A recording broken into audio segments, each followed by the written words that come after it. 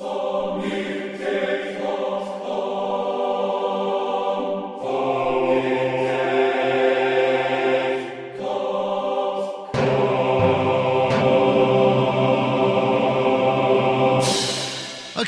so we've got a bit of a special here. We're talking to James Woody Woodburn and Julian Storer, who are the guys behind the kind of rekindling of Traction, which is the sort of classic DAW. It was the first one screen? I think I'm pretty much, or about the same time as Ableton. I forget now. 2003, right? It was pretty much the same time as Ableton, yeah, because they called me up just after I launched it to say, Your program looks very much like ours. And we'd both done it at pretty much the same time.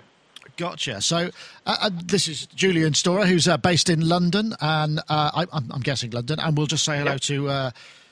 I know you as Woody because that's where I remember you from your Mackie days, because you used to work in Mackie, right, James? Absolutely, yeah. I was at Mackie for, crikey, close to a decade. Worked with them over in London and then got transferred over here to Seattle, working in their product development department, which is how I came to then meet Jules when Mackie acquired the worldwide license to sell and distribute and develop Traction. So that's when Jules and I met. I think that was back in, crikey, 2003, 2004 kind of time frame. Yeah, something like that, yeah. I remember Mackie held a very large... worldwide party at their headquarters. They called it Louderpalooza. I think Jules and I hung out together for most of that, being the two kind of token young Brit guys in the crowd of crazy Americans. You were the only ones not wearing plaid, right? Yeah. I remember it being quite an entertaining week. That was quite a raucous week.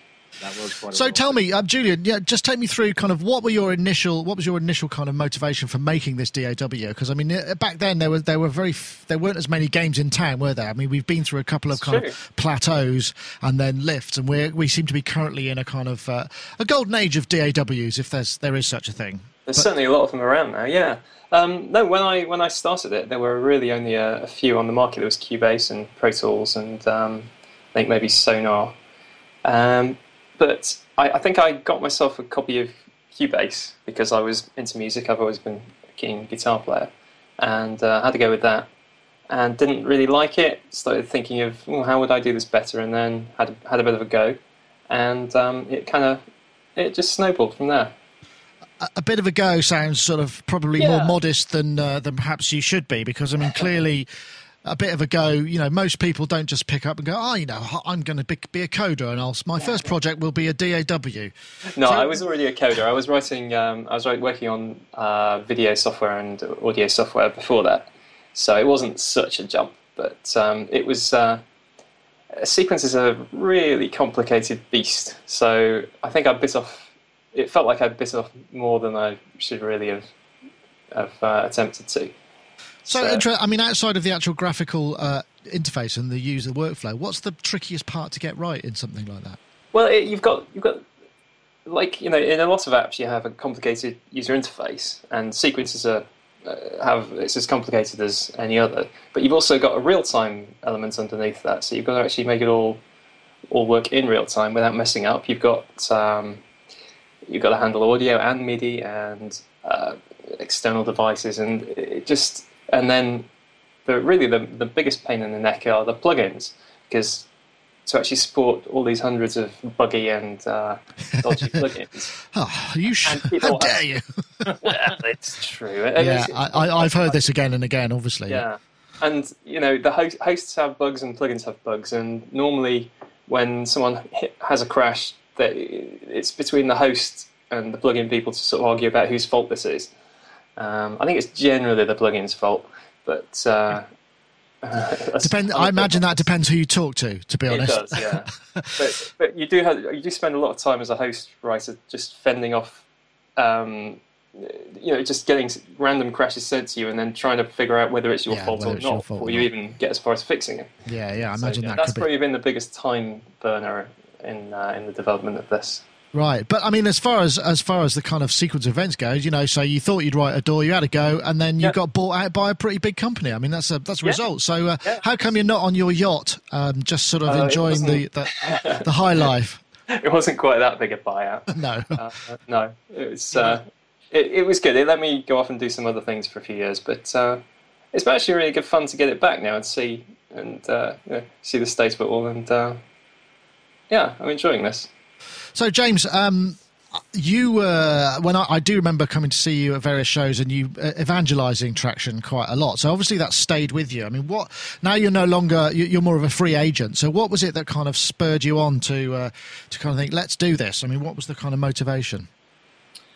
Well, I mean, working at Mackie, I was in charge of all of the recording products, and at one point there at Mackie, the company really wanted to make a big splash in desktop recording and, come out with lots of audio interfaces. And, that's really why the company chose to invest in a platform of their own. And, at the time, back in, the early 2000s, Traction, Jules had launched version 1, and it had developed this crazy cult following that we still actually have today.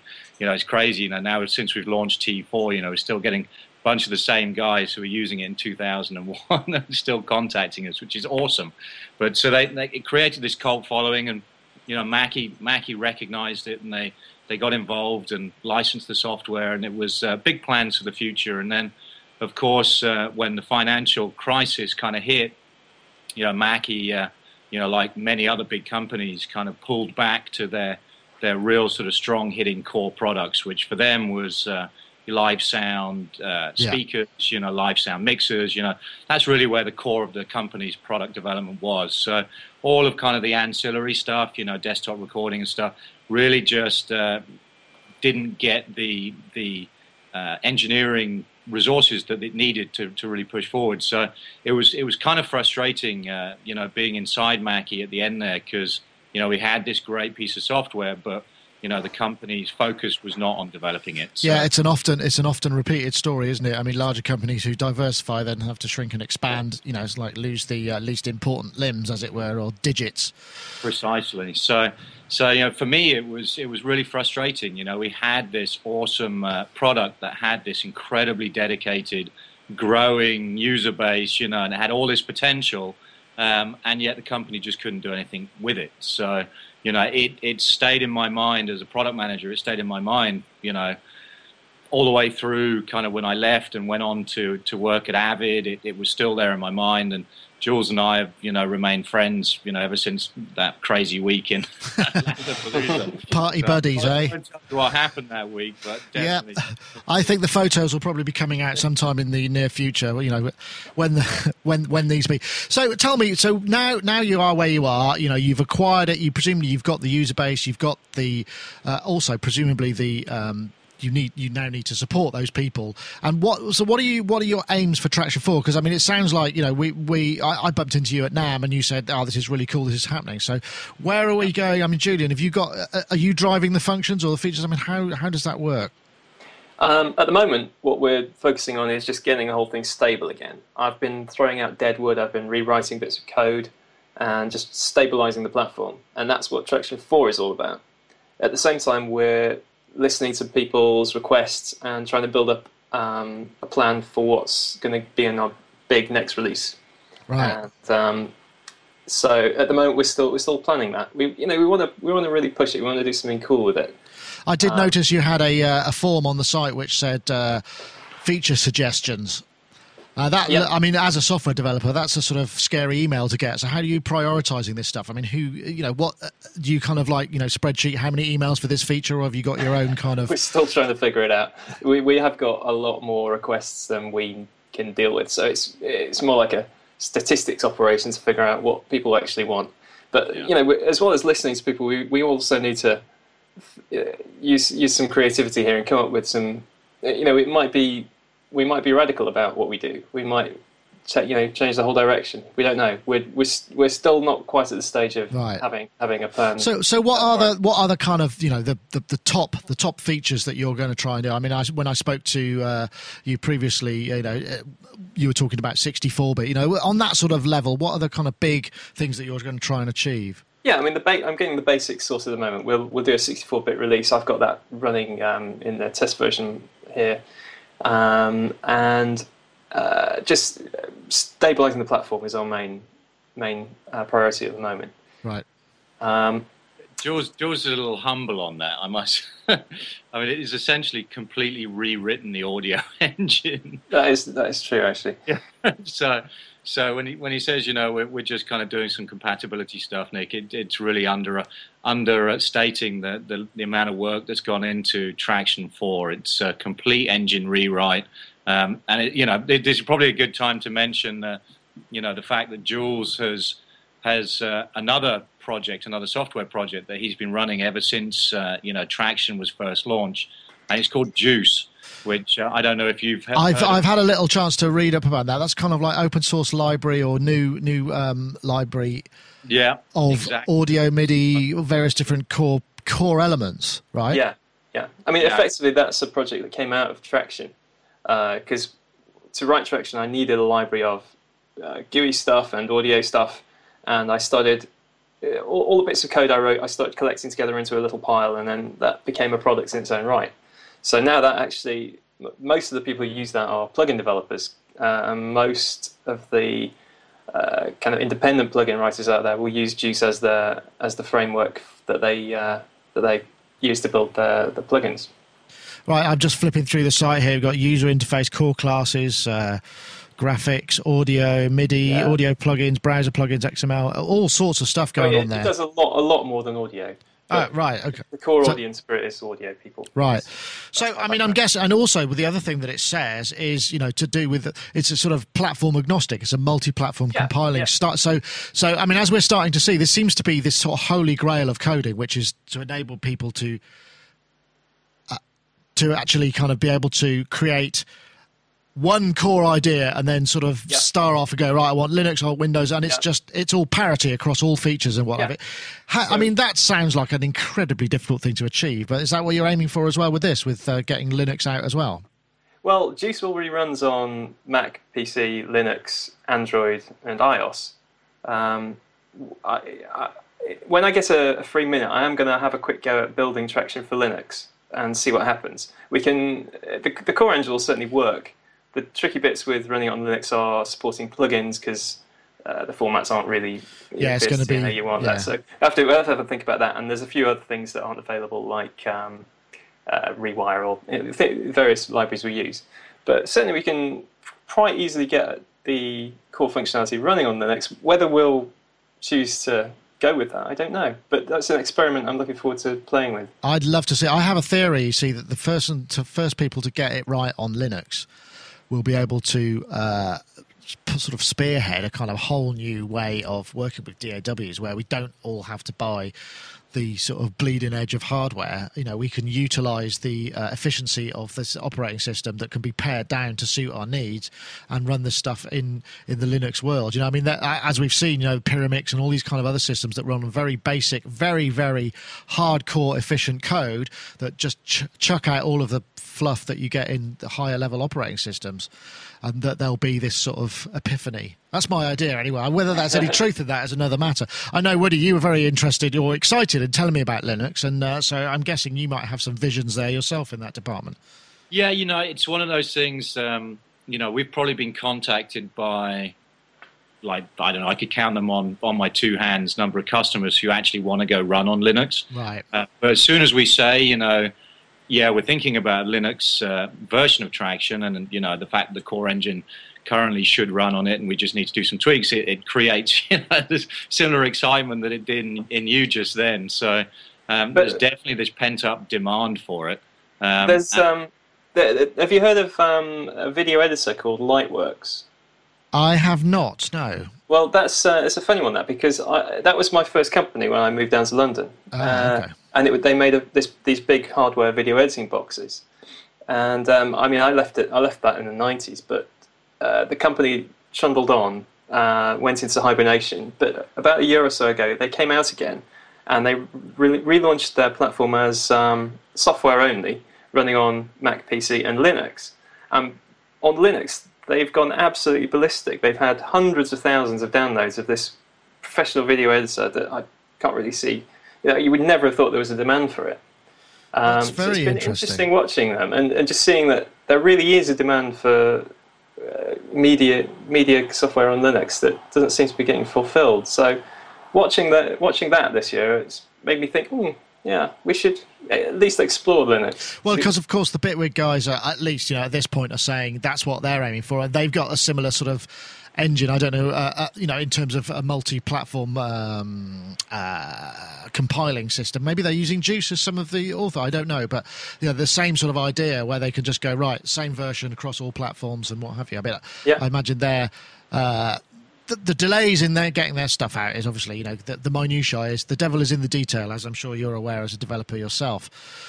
So, what's next? I mean, what's the kind of primary function? I mean, why do we need another DAW? What is it about Traction that is going to kind of excite people? What is it that kind of gets them hooked? I can take that one if you like, Jules. I would say, Traction sits in a fairly unique space in the market. At the very pro end of the scale, you obviously have the dominant player is Pro Tools. And then you have, the other mature DAWs, whether it be, Logic, Cubase these days, Nuendo, the Steinberg kind of portfolio of products. You have kind of the new players in town, such as Studio One, who, are all really chasing after that professional production environment, which is great, and the feature set are very mature. The problem is you need an engineering training course to kind of figure out how to operate in them, and they are extremely focused on production rather than kind of creativity. Traction, because the way Jules wrote it with this whole modeless design, single screen, it's designed to be incredibly intuitive. The guy that came up with the whole concept of modeless design was the chief scientist at Apple. So you're kind of seeing, with all the Apple hardware devices like iPads and iPhones, the fruits of this modeless design, concept, and that's built into Traction. I mean, that's why Traction is different to these other DAWs. And so we're building on that. We're making Traction an incredibly creative space, and rather than a production space. Doesn't mean you can't, do production stuff, editing audio, multi-track, all the typical kind of stuff. But our focus is keeping it as intuitive as possible and going after creation. So we want the person who's never walked into a studio or never had a training course at one of the the great sound and engineering schools out there. If you've never done any of that, we want you to be able to approach Traction and be able to have a very rewarding experience with a smaller learning curve as possible. And it's incredibly hard. I mean, it's as much a kind of study in design as it is good coding. And it's a very fine line that you kind of tread on that, because you don't want to create a piece of software that's too toy-like, a bit like GarageBand, which is very, very fun and accessible, but you soon start to kind of hit its limits in terms of feature set. On the other hand, you don't want to go too far the other way and try and create a new version of Pro Tools. So we're definitely sort of charging in a new direction here. That's very interesting. I mean, because feature creep is probably, that's what happens with DAWs when they became to a certain maturity. This stuff gets added, and they've got to add legacy support for older versions as well as pioneer with new stuff. I mean, how do you counteract that? I mean, do you have a sort of overriding philosophy, Jules, which guides you through that sort of terribly difficult labyrinth? Is difficult. I mean, it's all down to refactoring. It's the same really as with coding. It's very easy to just keep adding features to a design or to a piece of code, and it just gets bigger and bigger and more unwieldy. you have to have the discipline to sometimes stop and say, okay, we're going to take a step back, rethink this, maybe be radical, redesign it in a big way, in order to be able to supply the same amount of features but keep the overall design simple. And it's easy to say that. It's quite hard to do, but we're going to have a go. I imagine it's very difficult because obviously you're building on a legacy of users, which is kind of what's given you the foot up in respect. I mean, presumably there was an upgrade path, and you've got an audience built in or a market built in there, but you're going to have to keep them happy as well as pioneering forward at the same time. Yeah, absolutely. But at the same time, we're not going to be a design by committee kind of organisation. So if we have some radical ideas and want to go for them, we can. So tell me, what's the currently? Where are we? People can buy and download Traction. So what do they need to do? I mean, is there pricing involved? That side of things. What can you tell us? Sure. So they can go to www.traction.com. And if they have ever registered a previous version of Traction, they can download the upgrade to Traction 4 for $29.99 US. If they have never been a Tractioneer before and had any previous versions, then they can join us on this happy trek and download the full version for $59.99 US. Of course, the full version is actually available download as a demo. There is only one version of Traction. There's no limited and light versions or anything like that. That just doesn't factor into the way we sort of envision our future. There's one version. You can download it, try it. It's unlimited, completely unlimited. The only thing on the demo version is it has a tone that's added into the signal every 30 or 45 seconds, just so you can really sort of use it professionally. But you can certainly start using it and start playing with it, so you can see if you like it. Excellent. So the next kind of, what's your next milestone then? What happens after you've kind of got your this stable version sorted out? What's the next big one for you, Jules? One thing at a time. I don't know. I mean, we want to get a 64-bit version out pretty soon as well, and then after that, it's time for me and Woody to sit down with a very big list of feature requests and just try and figure out what's next. It'll be like the X Factor, will it? Sort of cutting it down to the best candidates for that. We should actually organise it just like the X Factor. Yeah, that's a good idea. I hadn't thought of that. So just in terms of plugins, what does it support? Because does it support AU and VST? Yeah, it does AU and VST now. Yeah. And those are the only two. You're not going into the other ones that are coming out. We're not allowed to use RTAS, so. Okay. Well, that's fair enough. Guys, thank you very much for joining me today.